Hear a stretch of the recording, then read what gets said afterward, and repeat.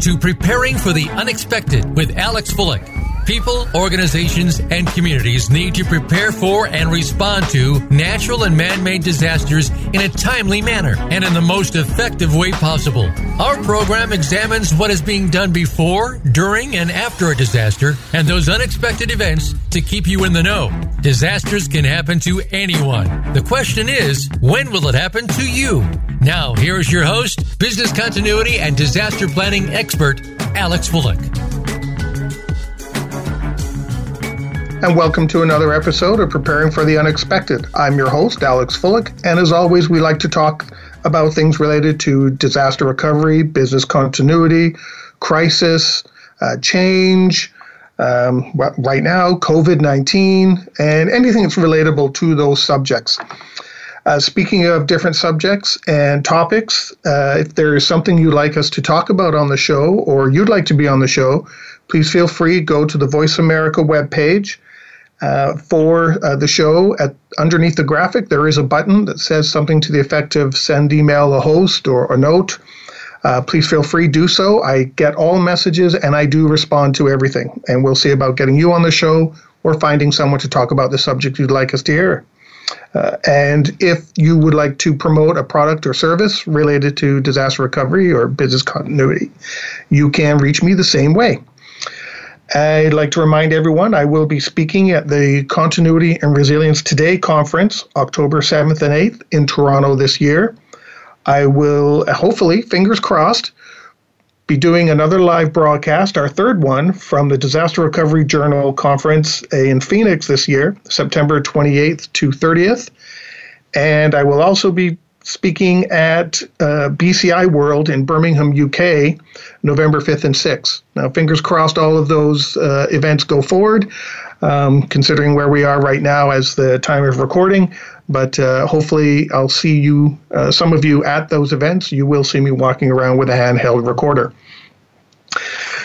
If you've listened to the show more than once, you have probably heard me say that I am an avid reader.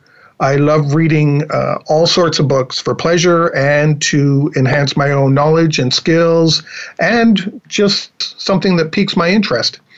So today I have the authors of a book that I happened to see on a online seller and I went, oh, I like the title of that one. Let's look into that. Read the book and knew I had to reach out to the authors. The book is You're It. Crisis, Change, and How to Lead When It Matters Most. And I'd like to welcome to the show the authors of that book, Lenny Marcus and Eric McNulty. Gentlemen, welcome to the show. Well, thank you very much. Thanks, Alex. Happy to be here. And I'm happy to have you here. I know you're quite busy. I've checked out your website, and you're going to tell me a little bit about that as we go forward. With our guests that are out there, now I know I've done my homework and know who you are, but could both of you take a minute or two and just kind of tell us a little bit about yourself? And why don't we start in alphabetical order? Eric, why don't you go first? Thanks, Alex. I'm Eric McNulty. I am the Associate Director of the National Preparedness Leadership Initiative at Harvard. We're a joint program of the T.H. Chan School of Public Health and the Center for Public Leadership at the Kennedy School of Government. And there I'm involved in research, writing, teaching, learning more about crises, leading through crises, and what it takes to be effective in really challenging circumstances. So that takes us into applied neuroscience, organizational behavior, lots of different areas to better understand what it takes to lead when it matters most. I've been at Harvard for 20 years at the business school before I came to this program, so I understand a bit about the private sector role in disasters as well. And I'll let Lenny give more detail on the background of the program because he's been here since the very beginning. I joined this program in 2008. Lenny? Well, thank you, Eric. So, Lenny Marcus, I've been at Harvard for 25 years, teaching negotiation and conflict resolution. And right after 9/11, was approached by the federal government, U.S. federal government, to establish a leadership platform at Harvard, along with David Gergen, who's the director of the Center for Public Leadership at the Kennedy School of Government. At the time, shortly after 9/11, we established the National Preparedness Leadership Initiative with the objective of first studying leaders in crisis and then taking that research, the best practices and the practices that could be improved, and then developing a curriculum at Harvard for executive education that we've had ever since. We're proud to have over 1,000 graduates of that exec ed program, and we're continuing to provide crisis leadership core and advanced programming at Harvard, even through these difficult times through the National Preparedness Leadership Initiative. You must be quite busy right now with email questions and phone questions, considering we're in the middle of COVID-19 right now. Well, that's true, Alex. And one of the things that we decided way back when we established the MPLI was that it would be our objective not simply to study crises from afar, but also to embed with leaders in the midst of the crisis as they're leading through these crises. So back during Hurricane Katrina, I was fortunate to be able to literally sit with Mike Brown down in Louisiana as he was leading through that crisis. And likewise, Eric and I were down in the Gulf. It was the Coast Guard during the Gulf oil spill. We were with Dr. Rich Besser, who was the acting director of the CDC during H1N1. And then one of our colleagues, Rich Serino, was deputy administrator of FEMA. And Eric and I, as faculty, were with Rich during the Hurricane Sandy in New York, New Jersey. And we're fortunate right now to have Rich Serino on our faculty at the MPLI. So just as we were studying leaders close up in those events, we're continuing to do that now during the COVID-19 response. So it sounds like a lot of the people that go through your course, you don't just kind of, here's your certificate, thanks very much, handshake, off you go. You're there for ongoing support, both of you, right? Oh, yeah. Absolutely. I mean, we are... yeah. Go ahead, Eric. Absolutely. We have... we stay in touch with people. It's part of how we get the entree to do our research in terms of being invited into the field. The incidents that Lenny talked about, we're with them, and then just staying with them. So during the coronavirus outbreak, we've been on with a group of alumni every week. That's an optional call, obviously, but they call in and tell us what's going on from where they're sitting, what their needs are, what their observations they're having, what kind of tools they're looking for, and there's a lot of sharing of resources and best practices just across the network on that informal call. But we think of the MPLI as an extended family, and once you join the family, you're part of the family. And so we're with folks all the time. That's good because a lot of courses around the globe, once you do get your handshake and certificate, off you go. That's it. You're on your own. So it's really good to know that, with your course, there is that additional support or even, can bounce ideas off of, which I assume people do as well with you. So that I find that really interesting, something you don't hear about. And especially at times right now, because a lot of leaders, we really didn't think that things would be this way. We thought of floods and fires, so this has got to be quite the challenge for yourselves and for, the people that you're working with. Alex, you're right. Having a community of people, first, who all know the language that we teach through our NPLI executive ed classes, and who are committed to excellence in leadership. To have a community of people like that who can provide peerage to one another, who can be peer support systems, and then every week when we get together, we all learn something new because we have people on the call not only from across the United States, but from Canada, New Zealand, Italy. And the call that we had this week, for example, someone was talking, one of our current students was talking about in his locale, they have COVID-19, but they're also dealing with a significant flooding scenario. People are being evacuated, interruptions in the food supply chain. So, we're all learning from one another, and it's all oriented towards best practice in crisis leadership. I guess one of the challenges with crisis leadership, too, especially considering what's going on, is I mentioned that a lot of leaders, we think of what we need to do when there's a fire or what we need to do when there's a flood. But when you start expanding the scope of that, like COVID-19, it's got to make it even tough for, Lenny and Eric, both of you. It's got to be tough for you to even think about, okay, how do we keep a level head? Because every single day there's a new impact we hear about.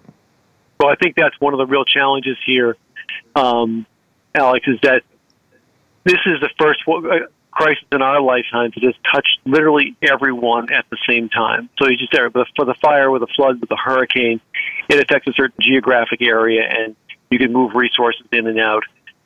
This one is a global pandemic as well as a global economic meltdown as a result of the pandemic. And so we are learning new things, novel virus. And so one of the challenges for leaders is to stay calm, although I think that those who are doing best, they are making evidence-based decisions. They're letting the data drive them as they learn more about what's happening. But they're also thinking 2, 6, 12 months out to say what's likely to happen next. How might this unfold, and how do we get ready for that? And when you're in that problem-solving mode, you're looking forward.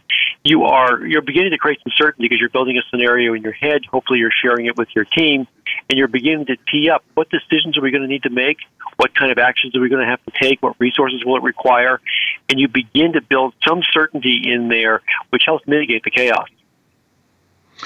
What are your recommendations? Because you mentioned, staying calm.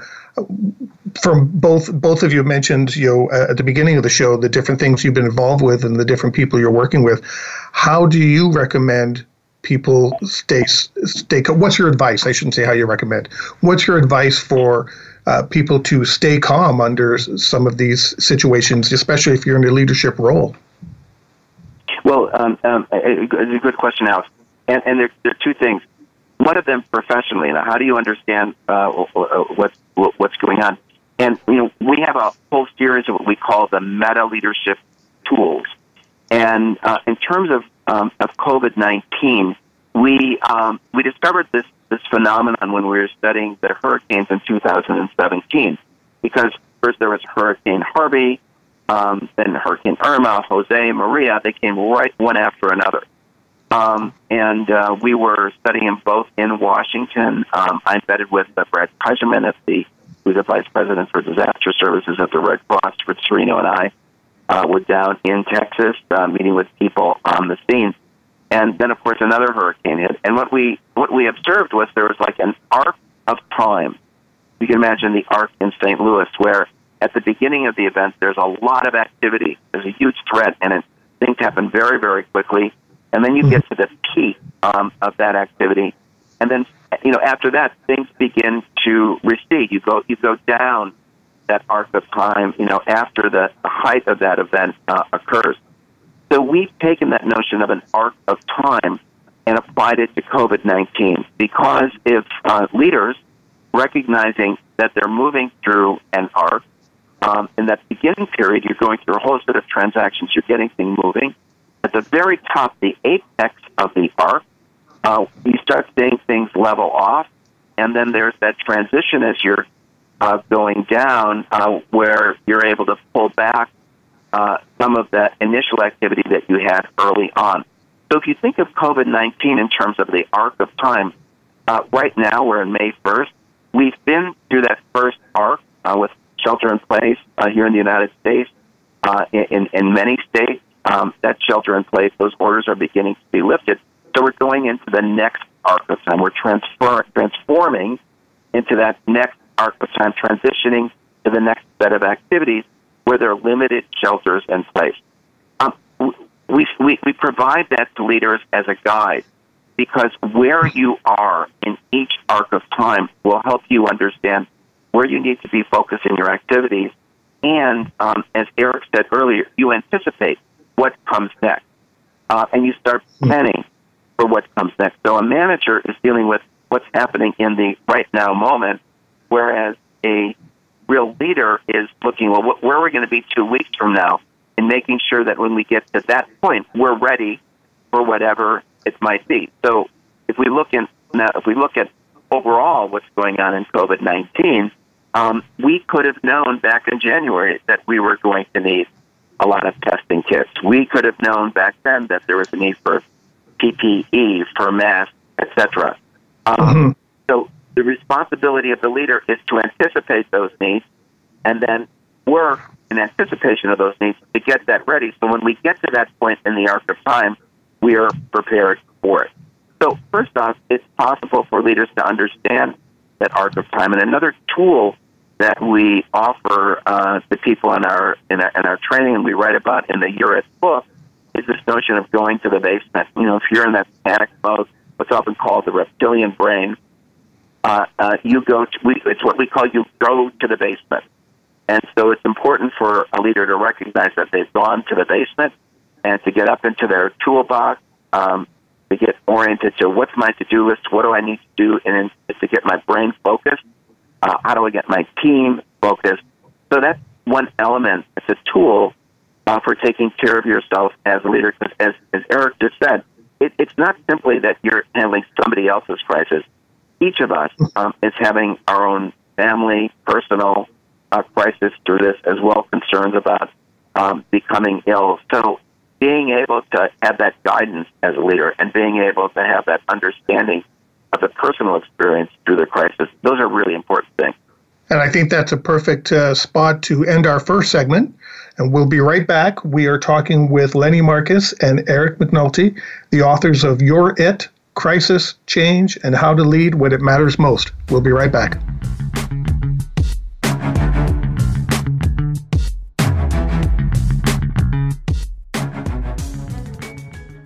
Become our friend on Facebook. Post your thoughts about our shows and network on our timeline. Visit Facebook.com/Voice America.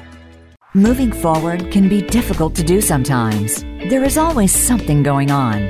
Many times, nobody else knows exactly what you're going through. If you are experiencing pain or loss, even something unexplained that is missing in your life, you'll want to tune into Go For It with host Joe Hausman. Joe and her guests will show you laughter and love. Sometimes you just need something a little positive in your week.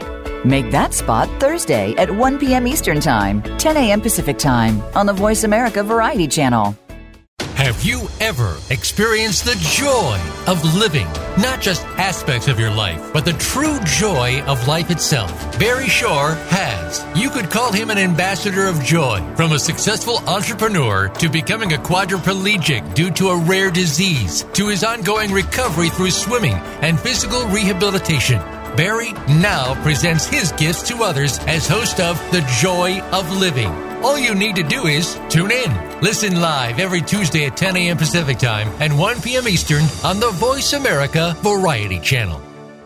What are the labels that identify us? Who are we, and how do we figure out our place in the world? Do we own our narrative? If you were to create your biography today, what would it say about you? Listen for Dropping In with host Diane Dewey, the author of the award-winning memoir, Fixing the Fates. Diane and her guests will give their version of finding themselves. Find out about your authenticity by dropping in every Friday at 11 a.m. Eastern Time and 8 a.m. Pacific Time on the Voice America Variety Channel. The Internet's #1 talk station. #1 talk station. VoiceAmerica.com.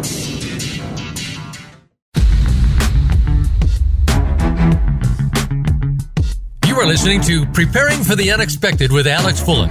Email your questions to info@stone-road.com. Again, that's info@stone-road.com. Now back to Preparing for the Unexpected. And welcome back to the show. Today we are talking with Lenny Marcus and Eric McNulty, co-authors of You're It, Crisis, Change, and How to Lead When It Matters Most. A great first segment, guys. Lots of good information. Now, I want to talk about the book a little bit. Why is leadership personal? I thought this was rather interesting where you talked about it. I don't know who wants to go first, but why is leadership personal? Well, this is Eric, and I think that it's personal because if we could see all of your listeners right now, we'd notice they all look different. Right, they come from different places. They have different experiences, education. They're of different genders and ethnic backgrounds, birth order, all kinds of variables that make them distinct individuals.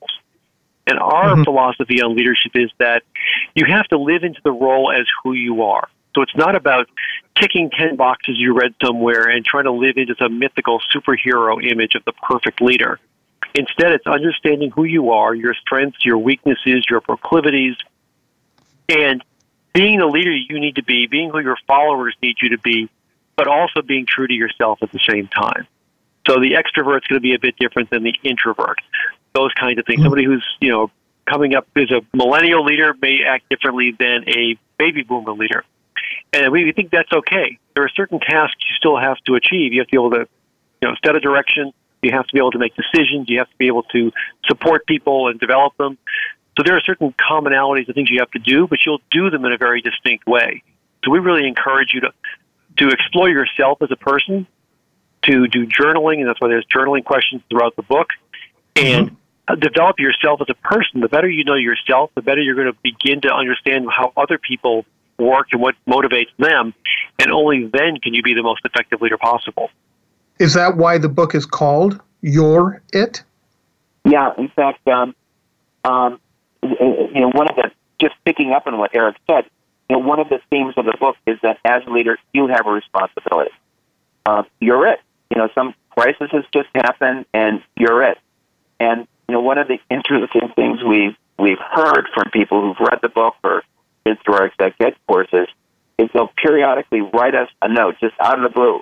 I had my you're it moment today, where my boss turned to me and said, "You got to take care of something," or a crisis came up, and they'll say, "Well, this is my you're it moment," and by that it means that you've got the responsibility. We're all looking to you for leadership. What do we do next?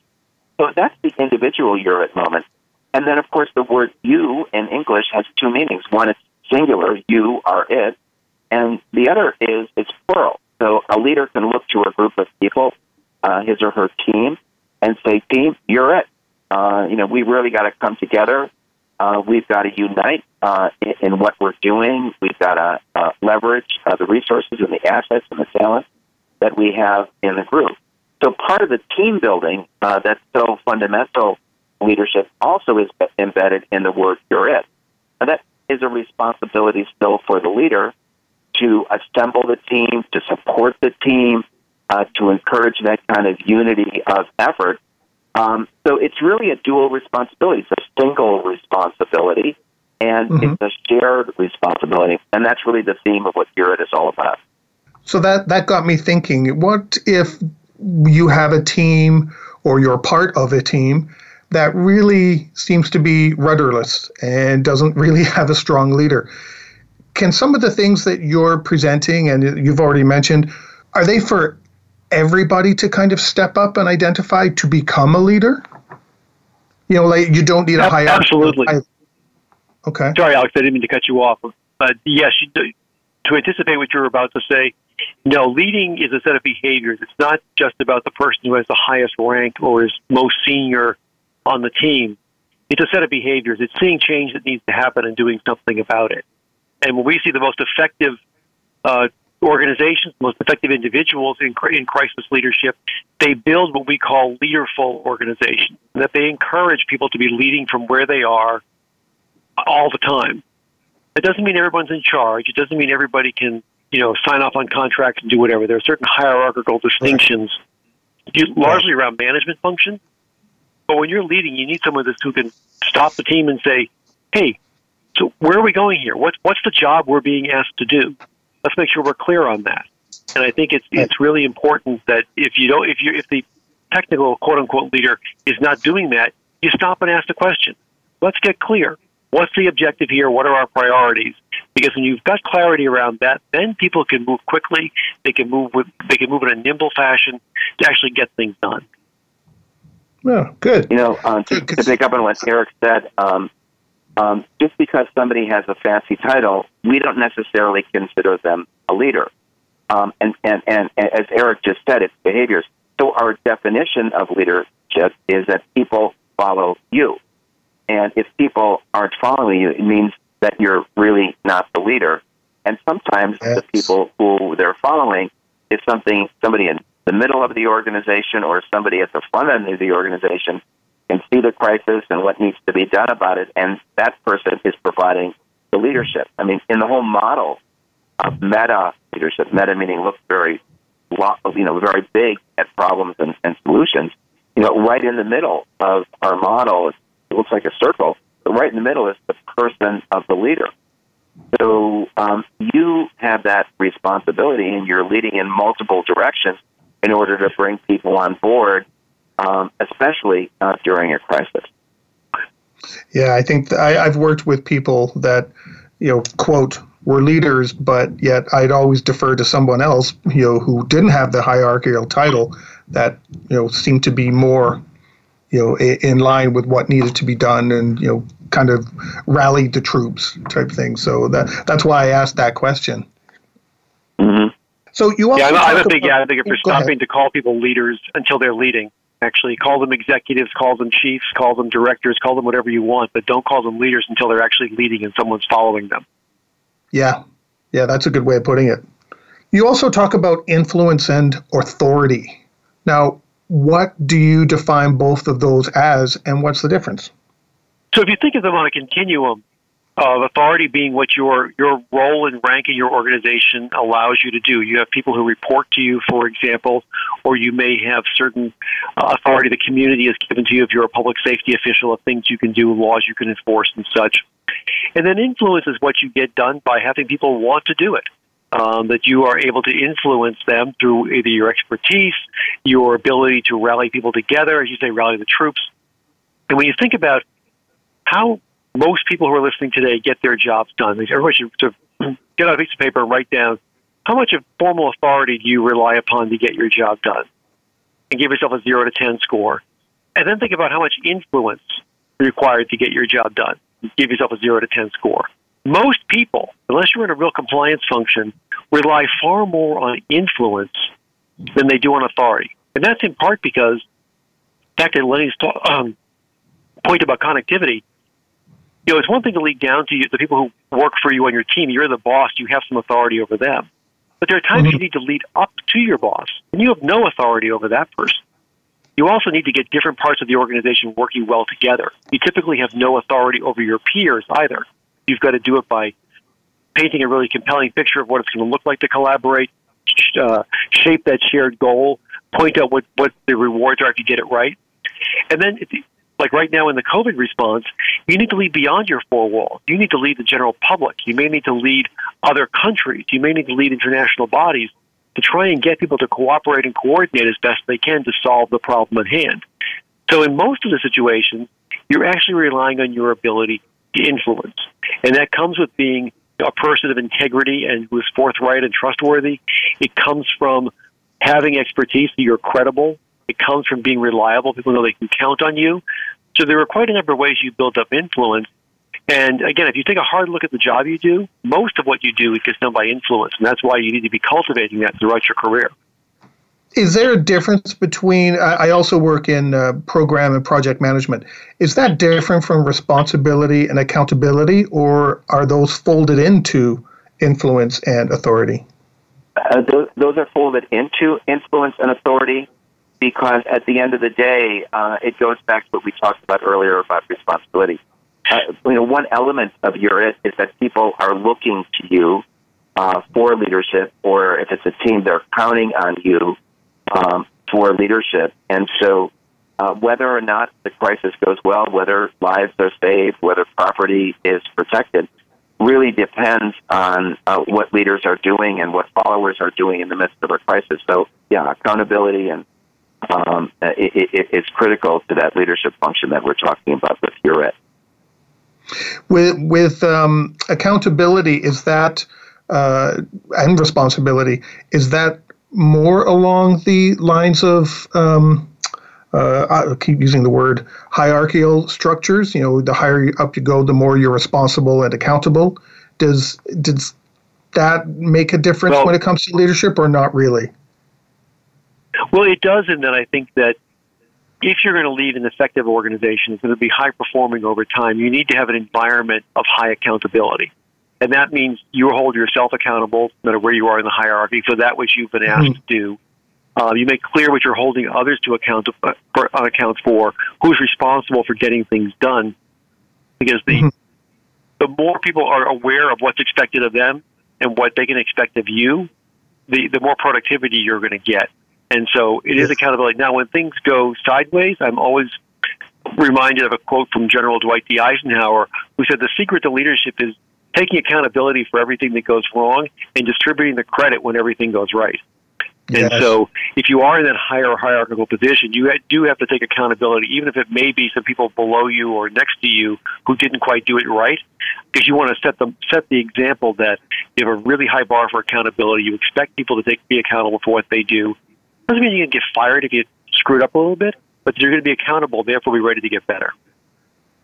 And then you hopefully learn from that and, to be able to take a step forward in your career or your knowledge, your own personal development, right? And toward leadership. That's right. Now, there was something you had in the book that, I was saying for a while that made me, made my niece laugh quite a bit. And can you explain PopDoc? Oh, sure. I kept saying it. One of the things, laughing.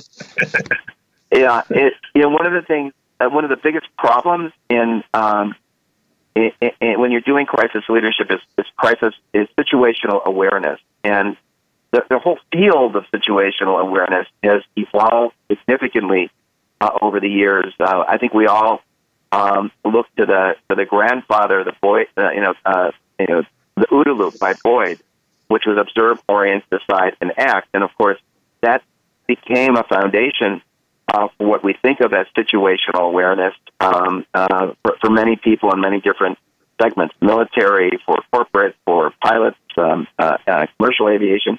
So we started our thinking along the lines of the OODA loop, but then we asked, well, what is it that leaders need to do that's different than a military command and control pilot? And so when we put together PopDoc, we for that first letter, instead of observe, which is somewhat passive, you're observing what's going on, we decided to use the word perceive, because what a leader needs to do is not only to see what's going on, but needs to bring some understanding of what do I need to be paying attention to, where should I be looking, what data should I incorporate, what's important and what's not important. So we put as the first step of our loop, perceive. The second step is orient, and that of course was second in the OODA loop. But our orient is look for patterns. Look for patterns of behavior. Look for natural patterns. For example, if it's a wildfire or hurricane or tornado, because events do happen in patterns. We think our cognitive functioning and behaviors oftentimes also happen in patterns. So the O in that first one is about understanding the patterns. And then that P is predict. And if you've been able to correctly understand patterns, because patterns continue, you pretty much can predict what's going to happen next. Or you can identify what are the variables that would take the situation in a different direction. So POP is the analysis side. Doc is the action side. So there it is decide, just like in OODA, the original OODA loop. And he calls it action. We call it operationalize. And the reason being, it's not a single pilot in the air taking an act.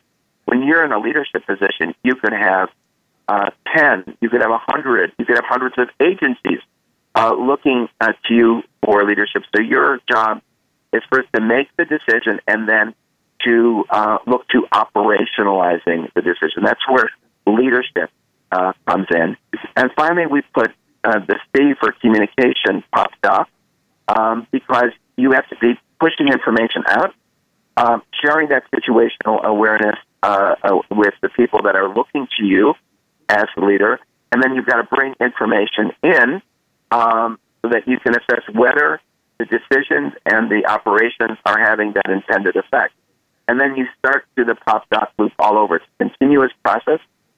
We pictured as an 8, a figure 8 with Pop on one side, Doc on the other, like a Mobius loop, and it's a continuous loop. So once you've done something, then you have to proceed. Did it have the intended effect? If it did, you continue doing it. If it didn't, or the situation has changed, then you again analyze, perceive, you orient, and you predict. You again analyze, and then you might decide to change what you're doing. An example of PopDoc in action was during the 2009 H1N1 outbreak. We were observing Dr. Rich Besser, who was the acting director of the CDC. And as more epidemiological information was coming in, as they were perceiving more and understanding and orienting to the nature of that influenza outbreak, they were changing their advisories. And with Rich was a graduate of our National Preparedness Leadership Executive Program. We were proud to have him as an alum. And so what he said is that, every day as we learn more, we will change our advisories. So it was a great example of their going through a consistent PopDoc loop in order to first share that situational awareness with their team, so they were changing and adjusting accordingly, and then communicating that out to the public so that people were on board. You might remember at the very beginning, they were closing schools for 2 weeks if there was one case in that school. And as it continued on, they were changing their advisories as they learned more about that outbreak. So the PopDoc loop is a way for guiding the leader, for guiding the team, and to make sure that everybody's consistently on board. Well, that's how you, using a project management, that's kind of a lessons learned type thing. You've got to adapt to what's happening. Otherwise, you're probably going to make your crisis or the situation that you're in even worse. Right. Sometimes people call it after action review. If you're in the middle of a crisis, we call it an in the action review, and it's how PopDoc works. I know, Eric, you want to jump in too? I was going to say that I think it's a real discipline in thinking, because we've gotten really good in terms of situational awareness of getting everyone a common operating picture, getting them the same data set of what, how many cases, how many deaths, how many ICU admissions, et cetera. But everybody sees that data differently and sees different patterns and connections in there. So what PopDoc is really designed to do is help you get some insight out of that data set to say, okay, what's really happening here, what's important, and be able to orient to what you have to do next. So we're just trying to encourage people, don't stop at traditional situational awareness. You got to take the next step of, so what do we do about it? What does this actually mean? Right. And I think that's the best, good spot to end our second segment. Today we are talking with Lenny Marcus and Eric McNulty, co-authors of You're It, Crisis, Change, and How to Lead When It Matters Most. We'll be right back.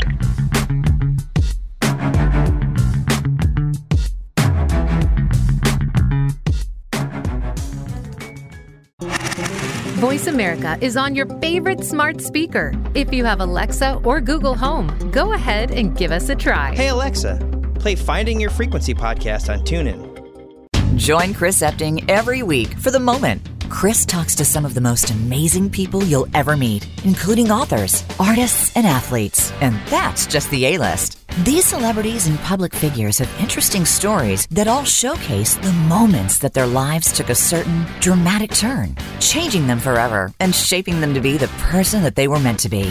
Listen for The Moment with Chris Epting, Wednesday at 11 a.m. Pacific Time, 2 p.m. Eastern Time on the Voice America Variety Channel. On Read My Lips Radio, producer and host, a.k.a. Radio Red, invites you to eavesdrop on her live, unscripted conversations with smart, savvy, creative people as she discovers what makes them tick, where they find their inspiration, when creativity first became their passion, and how their creative process can inspire the rest of us to think out of the box. Enjoy a.k.a. Radio Red's always lively, cool conversations with creatives. Mondays at 4 p.m. Pacific Time, 7 p.m. Eastern. On the Voice America Variety Channel. Oh, how those lips can talk. Planning for college? Tune in to Getting In, a college coach conversation for tips, techniques, and insider perspectives. Hosted by Elizabeth Heaton, a former admissions officer at the University of Pennsylvania, and featuring her fellow admissions and college finance experts from Bright Horizons College Coach. The show shares what colleges are really looking for and how to highlight your hard-won achievements for the best chance at success. New episodes air every Thursday at 4 p.m. Eastern Time, 1 p.m. Pacific Time on the Voice America Variety Channel. Stimulating talk. It gets those synapses in the brain firing really fast. All the time. The #1 Internet talk station where your opinion counts. VoiceAmerica.com. You are listening to Preparing for the Unexpected with Alex Fullick. Email your questions to info@stone-road.com. Again, that's info@stone-road.com. Now back to Preparing for the Unexpected. And welcome back to the show. Today we are talking with Lenny Marcus and Eric McNulty, co-authors of You're It, Crisis, Change, and How to Lead When It Matters Most. I've got another question. Eric, this one goes for you out to you. Why is connectivity important in leadership? Well, fundamentally, it's because you don't lead alone. You've got followers, whether it's 2 or 20 or 20,000. You have people, and you need them working together. When you look at a response to a complex event, be it something like COVID-19 or even a major hurricane or a major fire, you have lots of entities that have to work together. And success or failure is often determined by the connective tissue between them. Are they working toward the same goal, or are they getting in each other's way? Can they communicate effectively? Can they coordinate where it makes sense? Can they link and leverage resources, people, expertise to get that larger job done? And so one of the things we find is so critically important if you're going to be an effective crisis leader is to be investing in relationships constantly, building those relationships. I know when we did a lot of research here in Boston, the Boston Marathon bombings a few years back, where we saw the smoothest collaboration among leaders across agencies we had ever seen in any disaster. And that was in part, it was not an accident. That was in part because they had been building relationships for years. The leaders knew each other. The organizations had trained together. They had exercised together. They've been through something very similar to this in an exercise a couple of years prior. And so when you know each other, when you trust each other, when you know what to expect of each other, when you've built that robust connectivity, it makes it that much easier to pivot in a crisis to adapt to changing circumstances. So it's not just what you can do or how smart you are or how big your trucks are. It's what your relationship is with the different entities you're going to have to stand alongside as you try and solve a problem and take care of the public. Now, you mentioned that can take over years. So how do you go about that effectively? Well, you start early. And start early and often. Sorry, Lenny, over to you. Well, the penultimate connectivity that we identified, that we discovered when we studied the leaders of the Boston Marathon bombing, is what we call swarm leadership.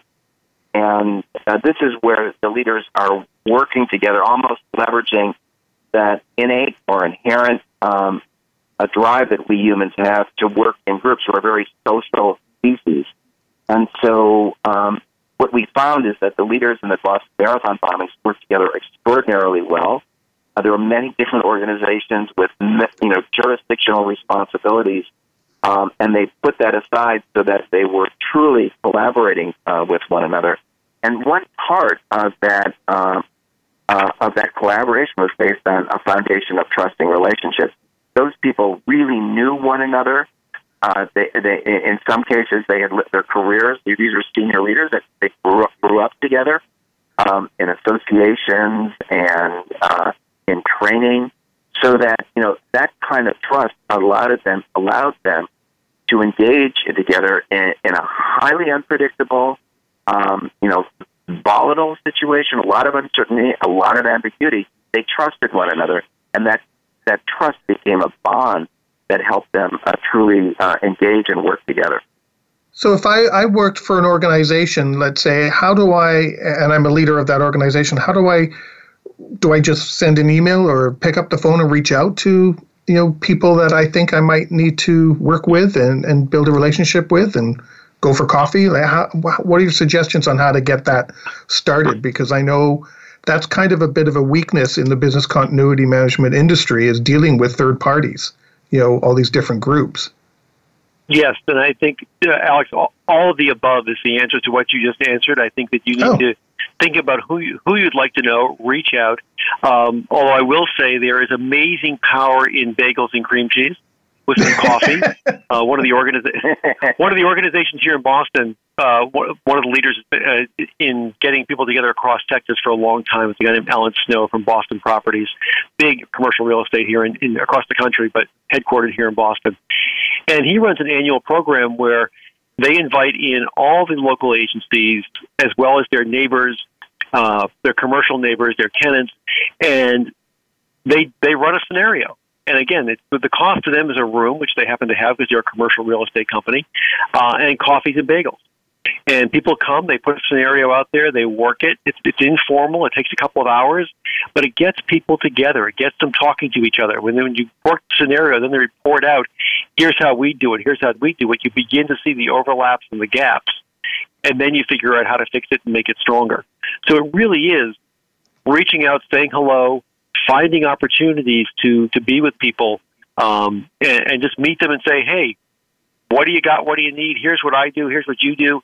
And try, those connections are there, but it does take some intentional effort to reach out and begin to forge those bonds and build those bridges. Interesting. I've always found there's been a bit of weakness in the business continuity management with dealing with public authorities or your neighbors and things like that. And people are kind of scared to reach out to some of these groups. But really, if you take the suggestions you gave, make it informal and just kind of reach out, hey, let's go for coffee.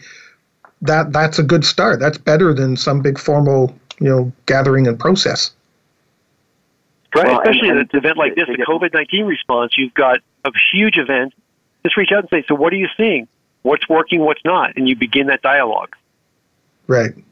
Yeah, and, the other thing is sometimes people don't recognize the importance of retirement parties and other events like Eric just mentioned, which is just an opportunity to get to know people, to get to understand what their problems are, what they're coping with.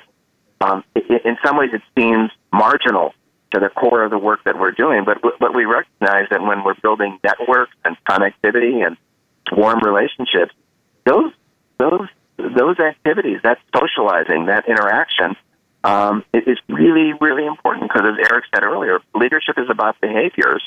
And so the better you know other people, the better you'll be able to connect in times of crisis. I think that's good advice for a lot of people, that are, quote, leaders right now, especially with COVID-19. I think that's a lot of really good advice. Now, Eric, I know you have to leave us, so I just wanted to say before you drop off, thank you very much for your time and sharing your expertise with us. I really appreciate it. My pleasure, and to all your listeners, stay healthy, and thank you for your good work. And Lenny, I leave it in your good hands. Well, thank you, and happy birthday, Eric. Oh, happy birthday, Thank Eric. you very much. Thank you. Okay, have a good weekend. So, Lenny, that leaves you to address my next question. You have you as in both of you, had a really interesting section that you called or talked about Walk in the Woods. I thought that was a really interesting section.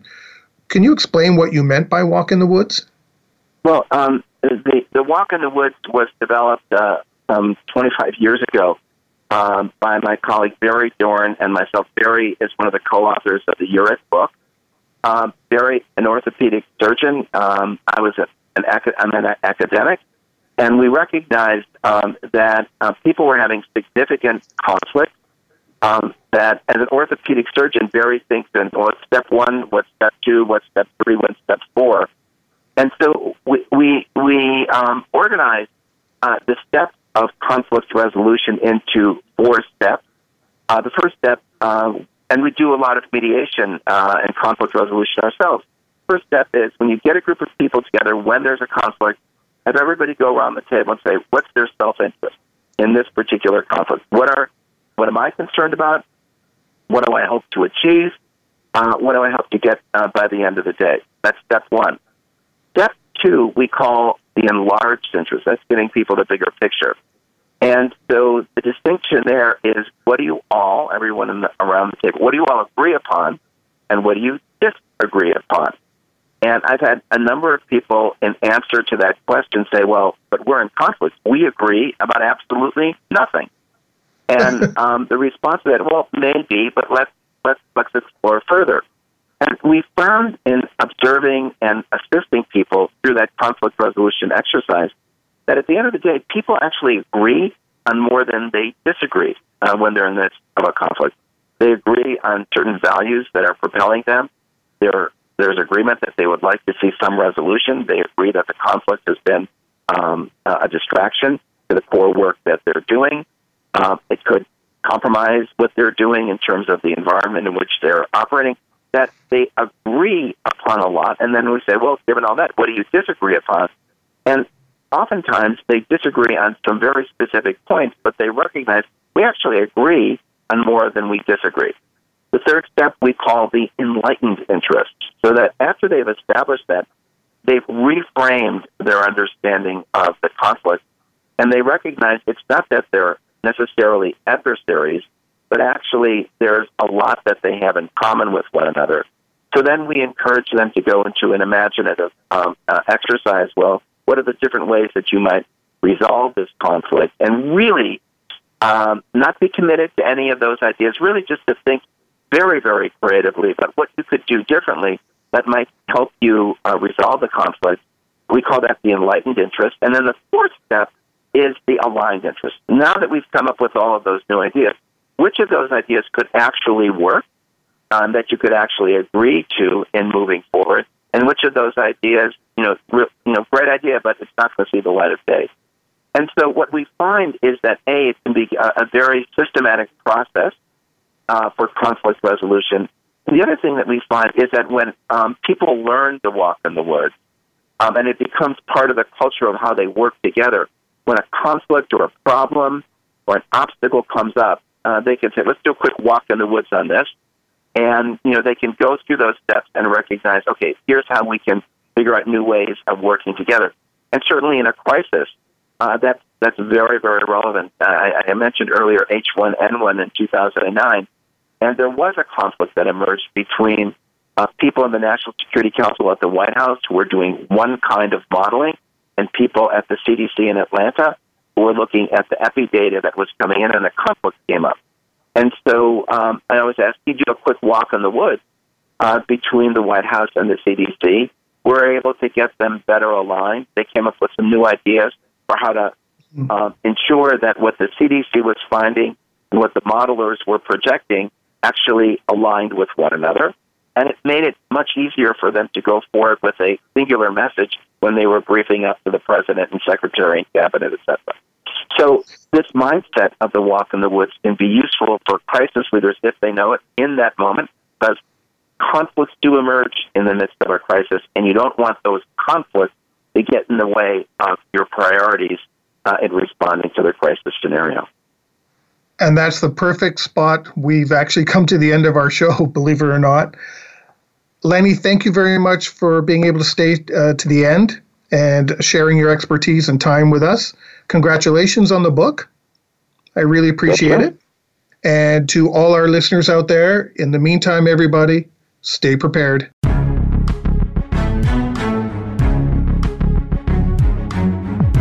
Thank you for joining us for Preparing for the Unexpected.